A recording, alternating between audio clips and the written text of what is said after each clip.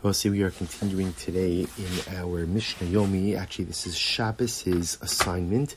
We'll be learning Perek Daled, Mishnah is Hey through Vav. Mishnah is 5 through 6. So Mishnah Hey says as follows. Remember again, in the last Mishnah, we learned about the concept that there were certain families who pledged wood to the Beis HaMikdash. So the Mishnah says, Zman Atse Kohanim Va'am Tisha. The time that the families would go ahead and bring wood. Remember, they would pledge wood to the Beis HaMikdash, so they would bring it at 9 different intervals throughout the year. And there were different families assigned to these 9 different times. For example, Be'echad ben Nisan, on the first of Nisan, Bnei Arach ben Yehuda. The first of Nisan was the sons of Arach ben Yehuda. Be'esrim Tammuz, the 20th of Tammuz, Bnei David ben Yehuda, the sons of David, the son of Yehuda. Again, when they say Ben Yehuda, by the way, they mean the Shevet, the tribe of Yehuda. B'chamisha ba'av, ultimately on the 5th of Av, Bnei Parosh ben Yehuda. Good. B'shiva bo, on the 7th of Av, Bnei Yonadav ben Rechav, the sons of Yonadav ben Rechav. B'asara bo, on the 10th of Av, Bnei Sinaa ben Binyamin, the sons of Sinaa ben Binyamin, from the tribe of Binyamin. B'chamisha sarba, on the 15th of Av, Bnei Zasu ben Yehuda. Once again, the sons of Zasu from the tribe of Yehuda. V'imahem Kohanim uLevim v'chomishata b'shvato. And again, together with the sons of Zasu from the tribe of Yehuda, along came with them also Kohanim, Levim, and anyone else who was unsure about their tribal affiliation. Furthermore, listen to this. He says, Ubnei gon ve'eli, those who went ahead and literally stole a pestle. Right, so a pestle referring to, you have a mortar and a pestle. So literally, gon ve'eli means those who steal pestles, right? And bnei gon ve'eli, bnei kotze ketzios, and the sons of the fig cutters. So the Gemara explains what does this mean? The pestle thieves, and the fig cutters. So the Gemara describes that there are times of persecution where the Jews were prohibited from bringing bikurim, from going ahead and bringing the first fruits to Yerushalayim. So amazingly enough, there was a family. And the Mishnah doesn't give us their name, but there was a family who smuggled in bikurim, who smuggled in first fruits by putting it under a layer of figs.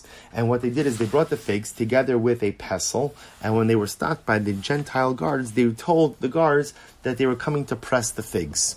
And so they let them through. And only once that they got to Yerushalayim did they go ahead and uncover the figs and reveal the bikurim, the first fruits. Similarly, that's what the Mishnah identifies as Bnei gon ve'eli, the sons of the pestle thieves. And then the other group, Bnei kotze ketzios, a similar type of story. Is again, the truth is they're both really the same basic ideas, right? Bnei kotze, I should say it differently. Bnei gon ve'eli u'bnei kotze ketzios are really the same group of people, same group of individuals.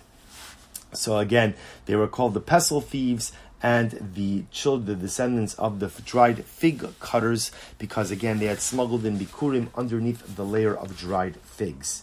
Then Mishnah goes on, Be'esrim bo, on the 20th of that month, continuing on the rotation, Bnei Pachas Moav ben Yehuda, the sons of Pachas Moav, the son of Yehuda.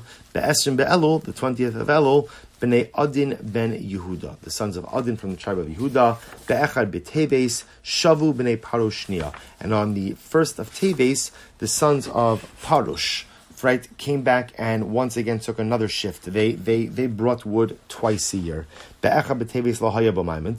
On the 1st of Teves, there wasn't a ma'amad, like we've described in past Mishnayos, and the reason for that is because the 1st of Teves is during Chanukah. So as you already saw in previous Mishnayos, that whenever a ma'amad fell out on a Yom Tov, they would not have the normal ma'amad service. Shahaya bo halal, the carbon musaf, the carbon eitzim. Because ultimately, again, on that day, there would be halal, the carbon musaf because it's Rosh Chodesh, and ultimately again a carbon eitzim. So as a result of that, the entire ma'amad service for the day would have been pushed off. So really just an incredible idea. Just to kind of bolster this idea, the Gemara over here explains that when the Jews went ahead and came back, this is after after the destruction of the first temple, and they're coming back to rebuild the second temple. They came back to the Beis HaMikdash, they came back to Yerushalayim, and they saw that there was no wood. And of course, temple service requires an ample supply of wood for karbanos, for the Eish Tamid. So these families stepped up. And because these families stepped up, first of all, they are forever memorialized inside of the Mishnah. And these dates in which they would go ahead and bring the wood was really considered to be a Yom Tiv. I'll also just make one other observation about this, how it's really very interesting, these Bnei Gon Ve'eli and these Bnei Kotze Ketzios, these pestle thieves, right, the children of the pestle thieves and the children of the, fig cutters. It is fascinating also to see how, although the Mishnah names every other family by name, the Mishnah doesn't name these families. Isn't that quite interesting? The Mishnah does not identify who they are, which also teaches us an incredible lesson, that the most important thing in life is not who you are. I should say, it's not your name. The most important thing in life is what you do. That to a certain degree, the Mishnah could have given us their names, but more important than their surname, more important than their father, more important than their tribal affiliation, was what they were able to accomplish. Really an incredible yisod. So the Mishnah goes on. We're now up to Mishnah Vav. Mishnah says, Chamisha devarim eros avsina b'shivasar b'tamuz.